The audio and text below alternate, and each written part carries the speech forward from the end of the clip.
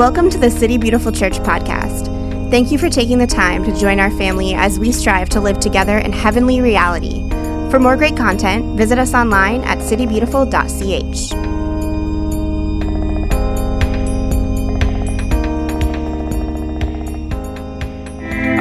As I said, we're going to continue on in worship with our tithes and our offerings. So we're going to be passing baskets. There's some in the front row there. You can pass those back. You can also go to citybeautiful.ch/give, and you can set up giving there. And I think the easiest way is you can just text this phone number, and it'll be a one-time setup. And then after that, it's automatic. It's really easy and convenient.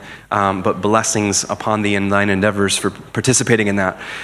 So we're in this series called Love in Translation. We're asking this question: what does it look like for us and who we are to translate the love of God to the world as it actually stands today? And part of our hope in this is that we're redeeming some ideas for many of us that have maybe the church has sold short, ideas like evangelism or missions or whatever it might be.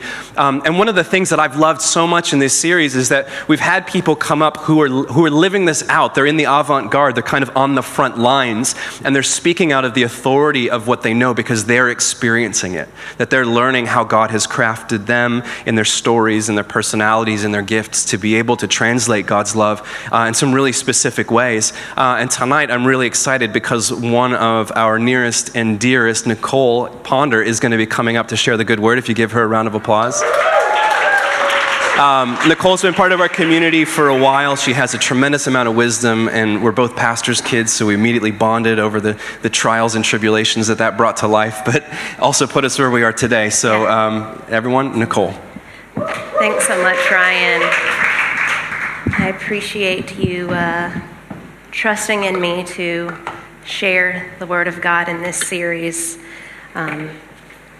This morning I spoke, and it was interesting because it was a lot of people I don't know because I don't come to the Sunday morning service. And so tonight I see a lot of people I know, and I like it. It makes me warm and fuzzy.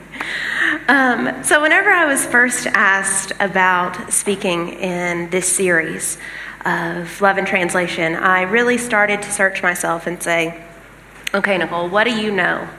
How have you seen the love of God translated to the world in a real way, and what have you witnessed? And after talking in a teaching group and just kind of thinking about things a bit, the thing that kept on sticking out to me was hospitality. And I know, very stereotypical. I'm a Southern woman and I'm going to talk about hospitality. How great is that, right? But no, it's something that I do have a natural gifting in, but it is also something that I have seen throughout my life and been a witness to over the years through my parents and in their ministry. And before I start, I just want to pray tonight and ask you guys to open up your heart and your minds to hear the encouraging words that I'm going to give to you, and also challenge yourself with what I'm going to say. Dear Heavenly Father, I thank you for this opportunity to speak to your children. We thank you that you are a good, good Father, and that you have good things for each and every one of us, Lord.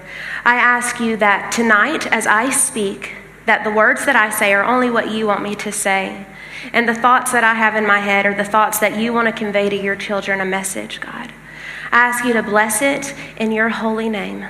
Amen. So, as Ryan was saying, growing up in a pastor's kid's home, I got to see a lot. One thing that really annoyed me when I was little was how many people were always in our house. It was Grand Central Station was our joke growing up.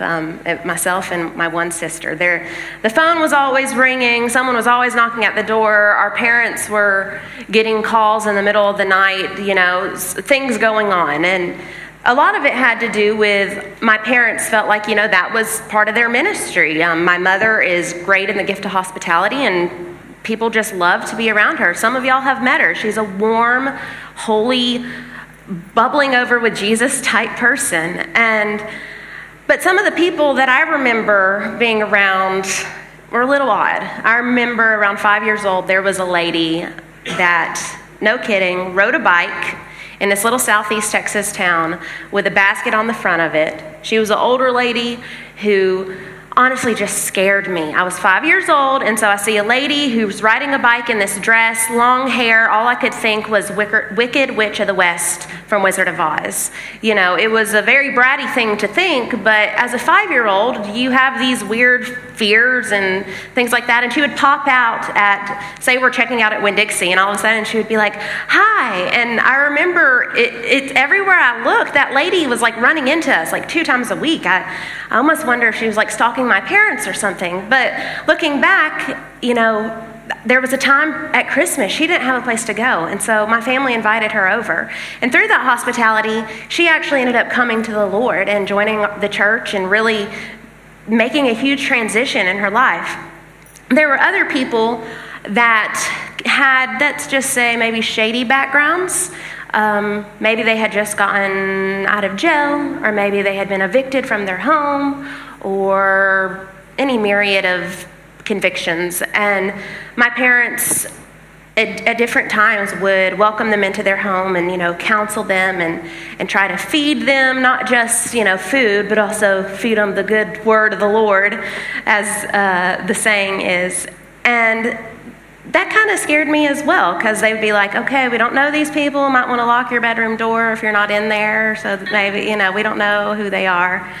And then there were the type people that would come in the car with my dad to dinner, and I'd look out and I'd see him driving up the road, and I got so excited when I realized they were in the car with Dad, because that meant they didn't have a car, aka as soon as dinner was over, Dad would take them home. They would not be hanging out. They would not be visiting till 9 o'clock at night. And, you know, my parents, God love them, they're great ministers, but in their earlier part of their ministry, their boundary levels were not as good as they should be, so it was sometimes hard for them to kick the people out when really that's what they needed to do.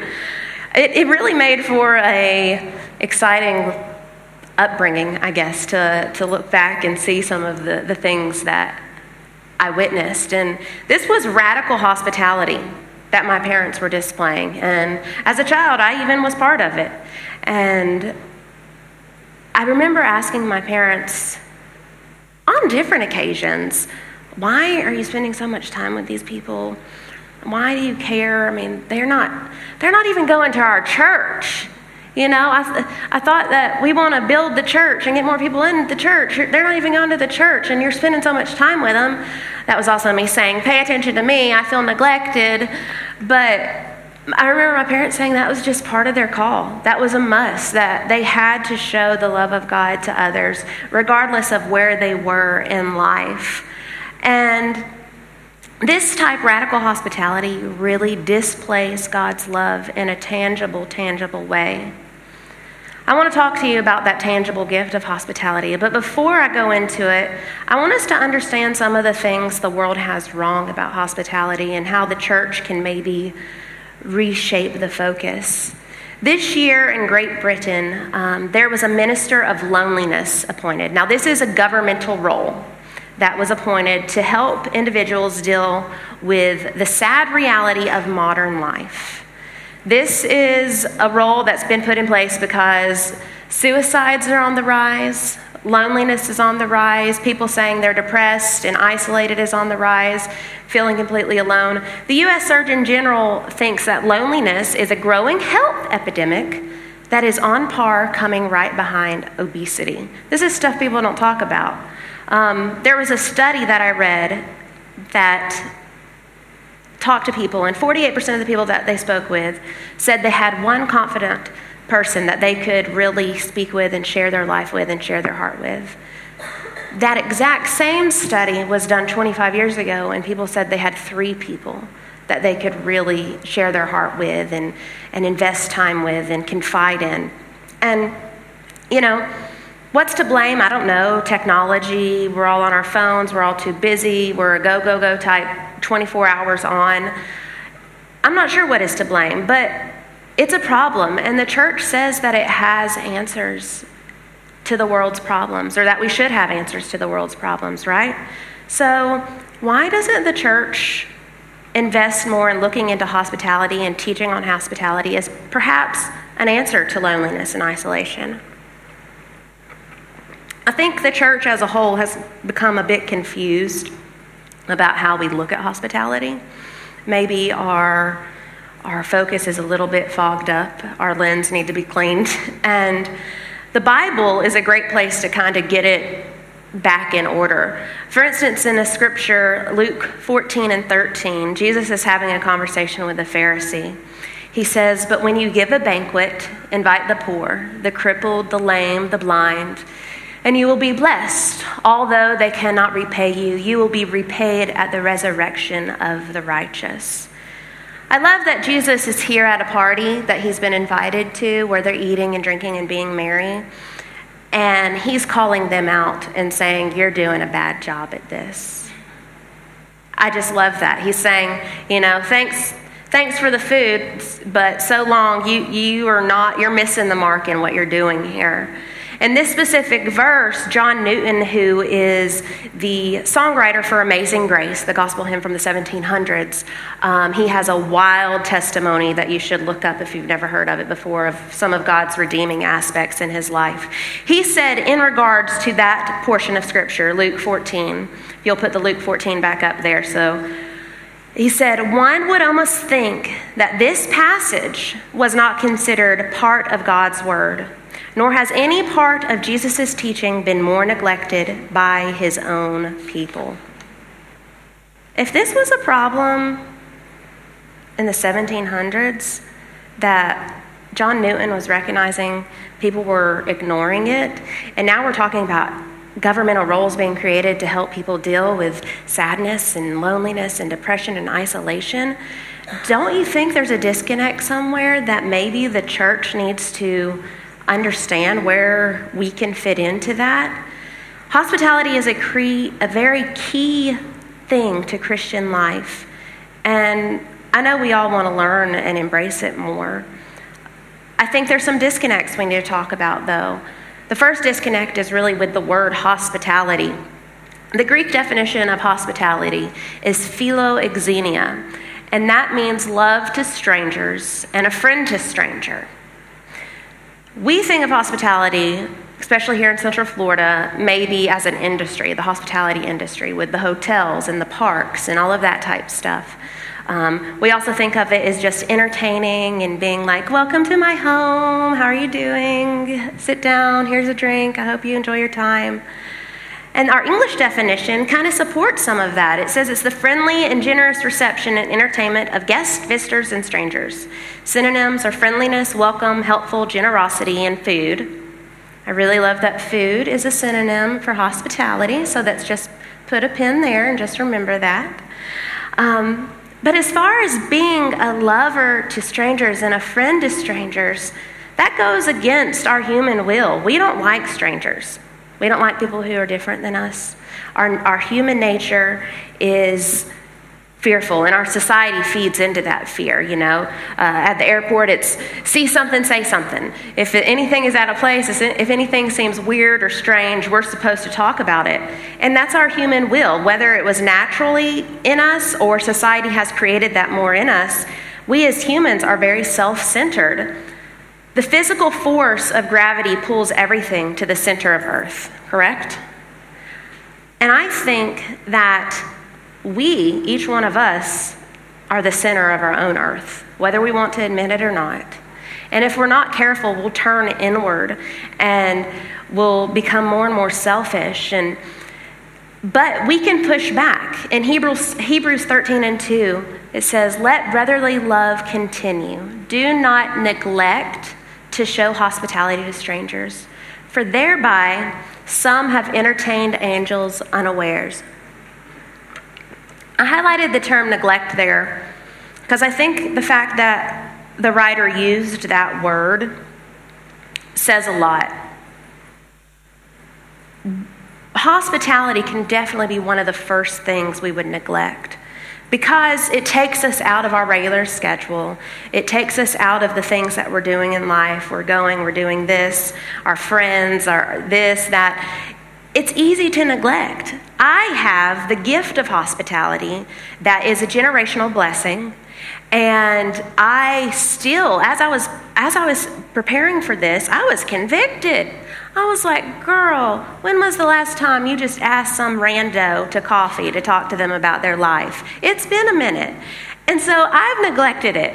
And so I think that we need to understand it's easy to neglect, and so we have to push back against it. We have to push back against that center of gravity that turns us inward to ourselves. Another misconception is that entertaining and hospitality has to be Pinterest perfect. Any of you ladies have Pinterest? Some of you gentlemen too. You're all lying right now. You're not even giving me anything. I know. And yes, thank you, Heather. Yes, exactly. So a lot of us think that whenever we get a group of people together that it needs to be just like so on point, that it needs to be Pinterest perfect, our home needs to be immaculate, we need to have the right tablescape and all this type stuff. But that's not really the case. You know, entertainment and hospitality do look a lot alike in most situations, but it comes from the motives that are underneath that.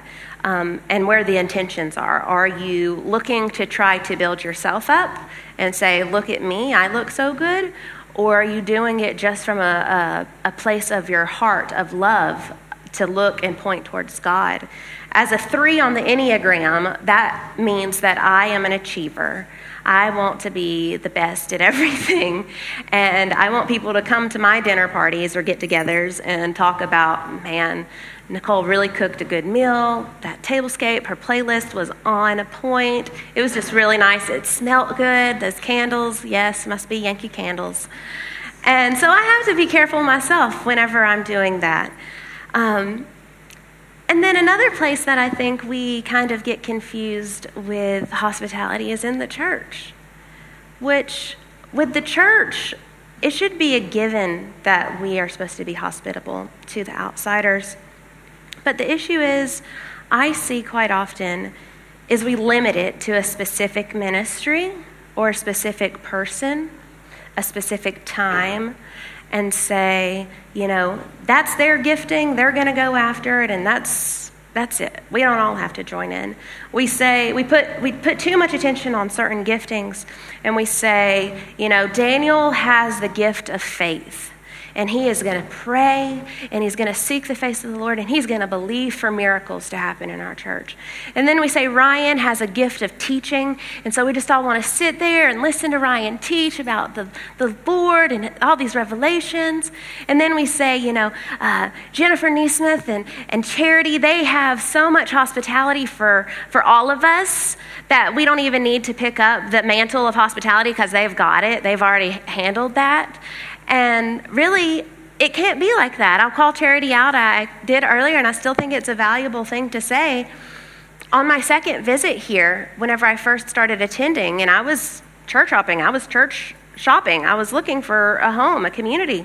She asked me, she said, hey, I'd love for you to come over to my house and just have dinner and get to know each other. And I was like, okay, where is this? And she told me, and I was like, I don't know where that is because I just moved here, but okay, you know, you don't know me from Adam, but I appreciate that. And that love of hospitality was the starting point of getting me grounded in this church as my church family. I think we can have all of these gifts, and they are all so important, but if we don't have love for one another, then doesn't Scripture say we're just all noisy? We're just all a bunch of resounding cymbals and clangs and noisy people with all their gifts here and there. And I think that we're called to more than that. The key verse of this series, Love in Translation, is 1 Thessalonians 2:8. It says, we cared for you because we loved you so much. We were delighted to share with you not only the gospel of God, but our lives as well. Whenever you look at hospitality through the lens of this scripture, which is the main scripture for our series, I think it puts it in perspective that, of course, we would want to show and share hospitality with people because we have been recipients of the greatest hospitality story that ever was, because God sent his Son to humanity to die for us and to welcome us into his family. It's the greatest hospitality story that's ever been told.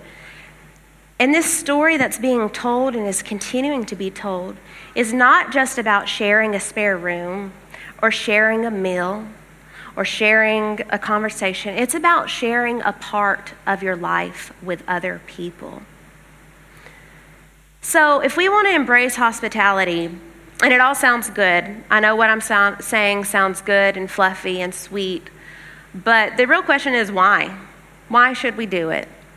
Is there, a biblical command that says, thou shalt do this? Not so much, but there are points throughout Scripture that really highlight hospitality, that our Father God says it's important for us to activate hospitality in our lives so we can become conduits of the gospel. When we activate hospitality in our lives, we become conduits of the gospel. That means we get to join Jesus in his mission to save the world. The gospel can flow through us through hospitality. And it's amazing to think that's even a possibility. There's a couple scriptures I want to point out here to you guys, if you'll let me read them to you. I like to look at them kind of like holy breadcrumbs that are all throughout Scripture, and this is just a couple of them. From Genesis to Revelation, there's stories of life and hospitality and feasting. First one is Genesis 18, 4 through 6. It says, "Let me get you something to eat, so you can be refreshed and then go on your way. Now that you have come to your servant," "Very well," they answered. "Do as you say." So Abraham hurried into the tent to Sarah. "Quick," he said, "get 3 seahs of the finest flour and knead it and bake some bread." All right, so we're going to have some fresh bread, some more food. We like that, right?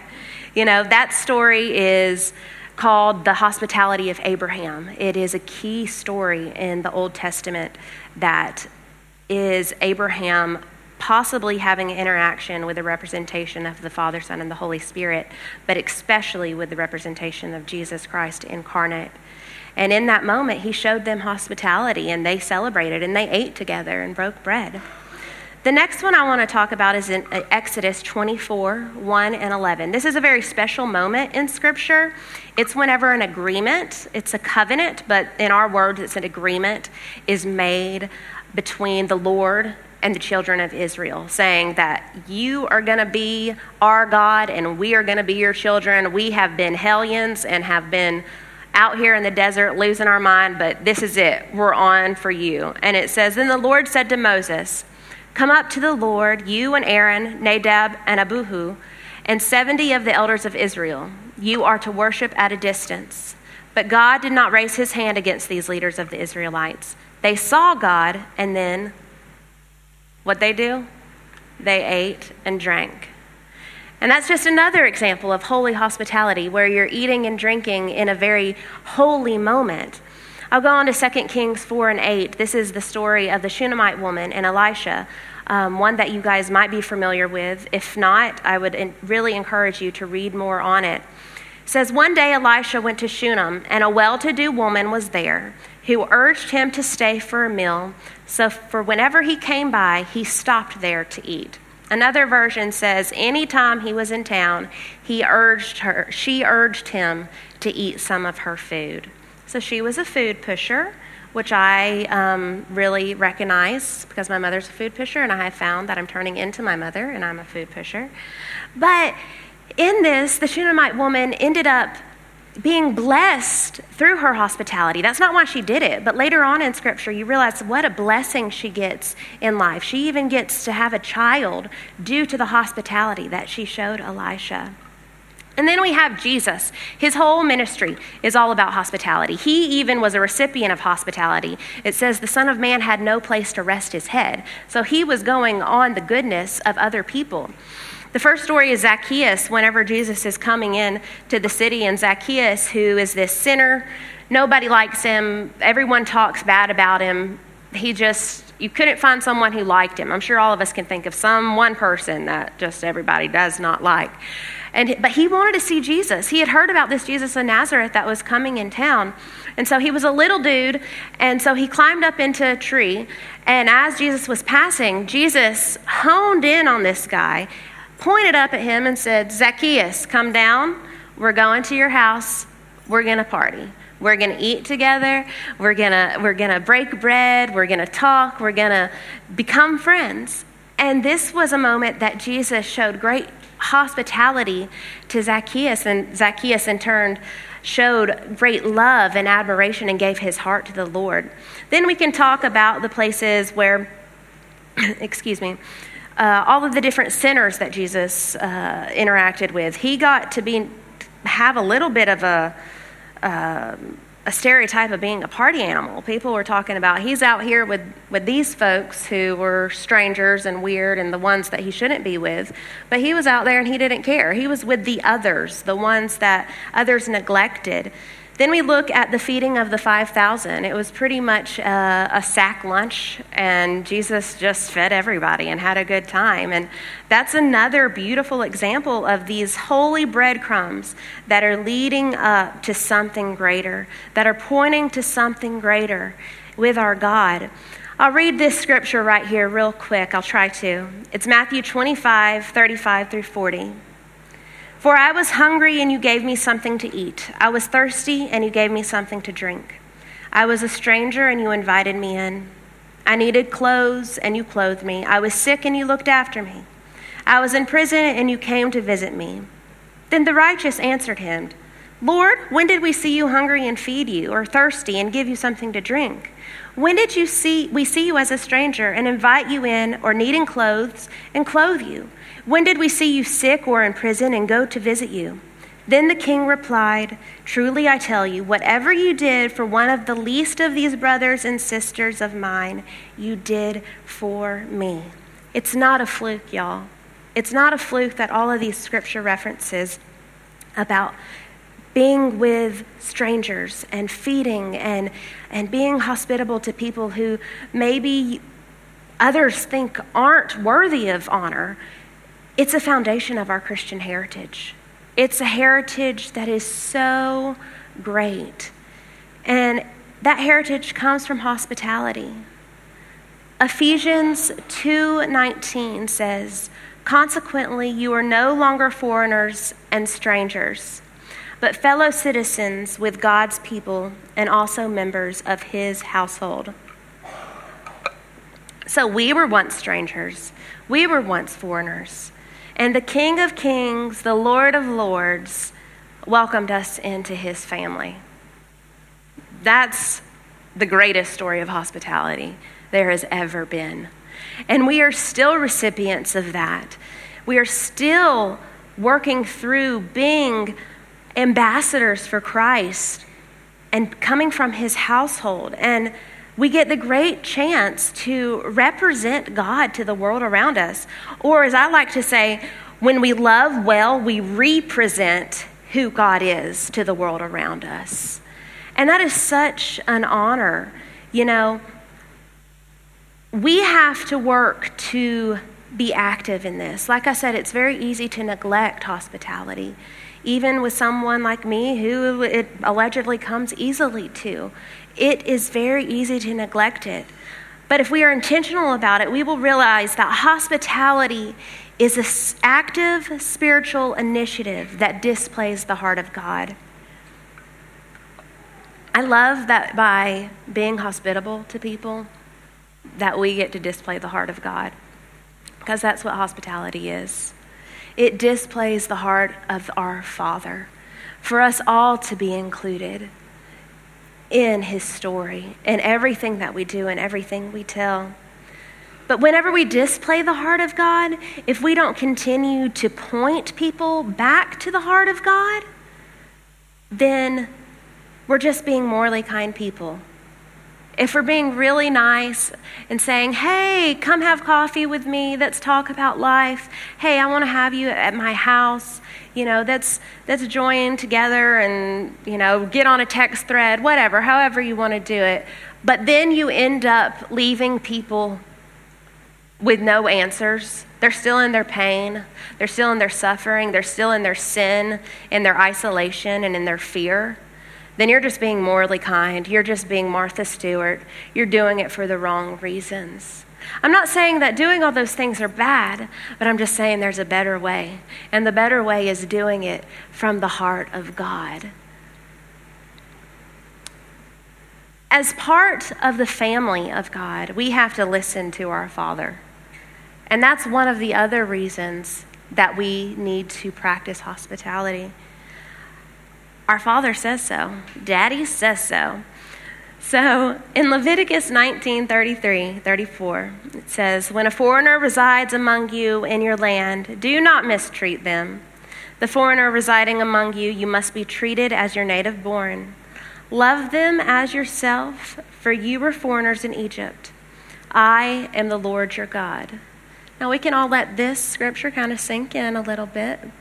Take it as you will.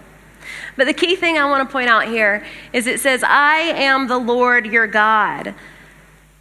That phrase in the Hebrew basically is God's version of saying, "Because I said so."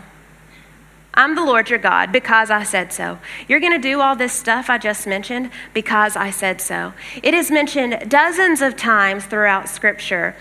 And one of the most famous areas, in my opinion, is right before the opening of the Ten Commandments. God is talking to Moses and he says, "For I am the Lord your God." And then he gives him the list of the Ten Commandments. So for this past scripture to end with, "For I am the Lord your God," saying you better treat people nice, you better love on people who need you, that's a parental thing of God saying, "Do it because I said so, please." And then you go to 1 Peter 4:9, and there's another very hospitable parental phrase that he says. He says, "Offer hospitality to one another without grumbling." Now that can be a little bit difficult. Grumbling is something that I think is kind of just natural in a lot of us. But tonight I want to challenge you through an experience with some out of the ordinary community time, if you would. I would like you guys to reach out and have community time and follow these 3 questions. Try to talk to someone you haven't talked to very much. Maybe you haven't talked to at all. I know we're a small congregation, but seek out someone that you don't know very well and ask them these 3 questions. What is your name? How did you learn about City Beautiful Church? And how have you accepted or extended hospitality in the past month? Okay.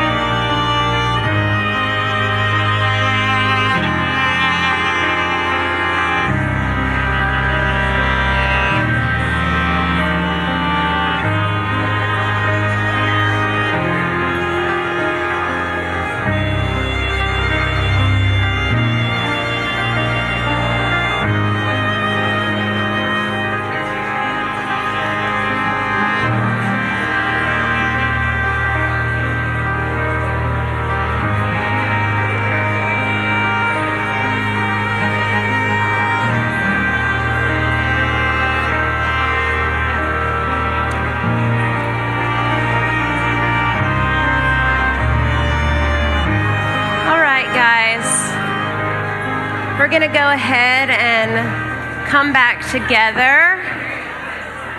I'm so proud of y'all, talking to people that you don't normally talk with, getting to know each other a little bit better. Thank y'all. I may have heard a little grumbling, like maybe over here, but it wasn't much, so thank you for that. I appreciate it. Some of us have to work harder at this thing of hospitality, and then some of us have the spiritual gifting, and there will always be 1,000 excuses. There will be the excuse of, I'm too shy, I'm introverted, I don't have a big enough house, I don't have enough money, I don't like people. There will always be some type of excuse. But the truth is, Scripture says we're supposed to deny ourselves and take on Christ and pick up his cross. And so, yes, we may have these individual things that, make our idea of hospitality a little bit different. But what I love is that hospitality is a universal command that is uniquely applied. So the way you're going to do hospitality compared to how I'll do hospitality, compared to how you'll do hospitality, it's going to all be a little different. And that's totally fine, as long as we're doing it. These are a couple things that I want to mention that are very practical ways that we can do hospitality. Here in the church, we can practice hospitality. Literally, Romans 12 says to practice hospitality. So greeting and welcoming people that you don't know well, or who are on the fringes, or who are new to the community, this counts. The definition of practice means a repeated exercise in or performance of an activity or skill so as to acquire or maintain proficiency in it. So the easy work of hospitality starts right here. It starts right here in these four walls. And if we can get that down, then the hospitality in other ways is going to just come much easier as we practice, because practice really makes perfect. And maybe some of that grumbling that Peter was talking about and that maybe I heard, I'm just kidding, I didn't really hear any grumbling, but maybe it will eventually go away with enough practice. And then at home, we can practice hospitality. It does not have to be fancy. It doesn't have to be weird and all versy. It doesn't have to be let's sit around and tell our whole stories in our hearts and just, pontificate to each other about what God is doing in our life or what he's not. It doesn't have to be like that. It's just being together. It's people coming from all backgrounds. It is an idea of acceptance without endorsement. I don't know where you are, but I accept you because I honor you as a child of God. And it doesn't have to be a big house. I had a 475 square foot studio apartment in Washington, D.C. when I lived there. And whenever I first moved in, I was like, I'm never going to be able to have anyone over. This is awful because it's so tiny. And then I realized that's an excuse. Yeah, you can. I ended up having 13 or 14 people in my house at least 5 different times. We had a rooftop, so that was cool. We could go in and out. But it was just to get together and to love on each other and do nothing and just be together. There's a quote that says, hospitality means primarily the creation of free space where the stranger can enter and become a friend instead of an enemy.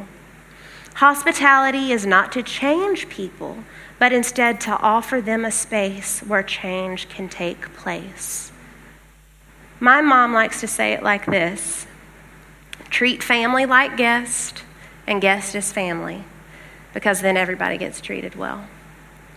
And that's something that I've tried to enact in my life going forward. And I hope that you guys are able to put on a different pair of glasses and look at it in a different way. We can also, in our daily life, tell the story of Jesus with all that we are. To be hospitable, we have to be willing to be interruptible. We have to be willing to stop what we're doing and take a moment to be hospitable to someone. We have to be like Jesus, who was the most interruptible dude you've ever read about. He is always on his way going somewhere, and then someone stopping him and asking him for something else. A perfect example is whenever he's going to pray for Jairus' daughter, who is dying on her deathbed, ends up dying. a woman stops him and grabs him by the cloak and says, Father, pray for me. I'm paraphrasing what the verse says, but it's the lady with the issue of blood. And he stops what he's doing, and he doesn't look at her and says, I'm sorry, we're busy, we're on our way. He stops and he prays for her, and he says, you have been made whole.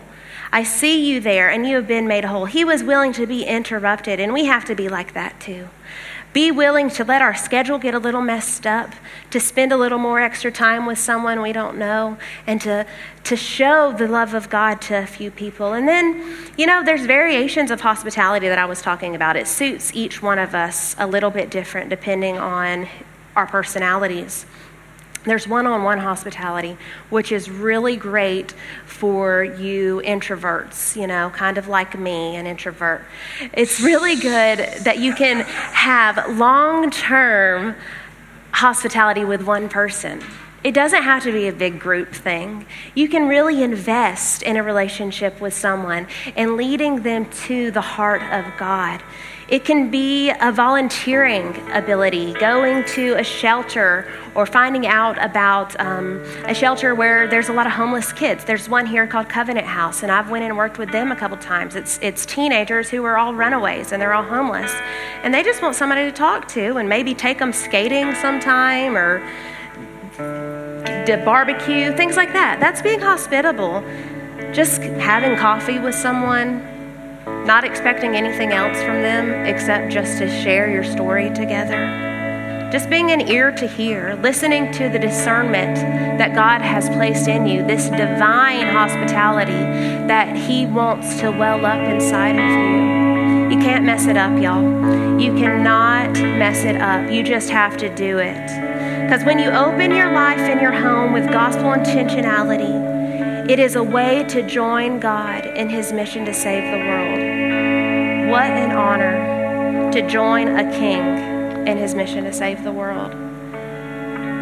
If you want to join on this mission, I ask you to pray with me right now before we close. And if you'd like to pray with someone else, I'm sure there might be someone in the back who would pray with you, or I'd even pray with you. If you have the desire to be more hospitable and you ask the Lord to give you that gifting and give you that ability, let's pray together. Dear Lord, we are so thankful for your hospitable nature, the hospitable nature that you have put inside of each of one of us, the hospitable nature that makes us honor each other and love each other because we are all children of the Lord of the Most High. I ask you that in our daily life, you reveal situations and opportunities for us to be hospitable to your children, God. And we ask you that as we do this, you continue to help us point others to you and to your heart. Because that's what it's all about, the heart of the Father. That's what we pray for, that we have the heart of the Father. In your name we pray, Lord. Amen. This has been the City Beautiful Church podcast. To stay connected, follow us on social everywhere at City Beautiful CH. We hope you join us again soon.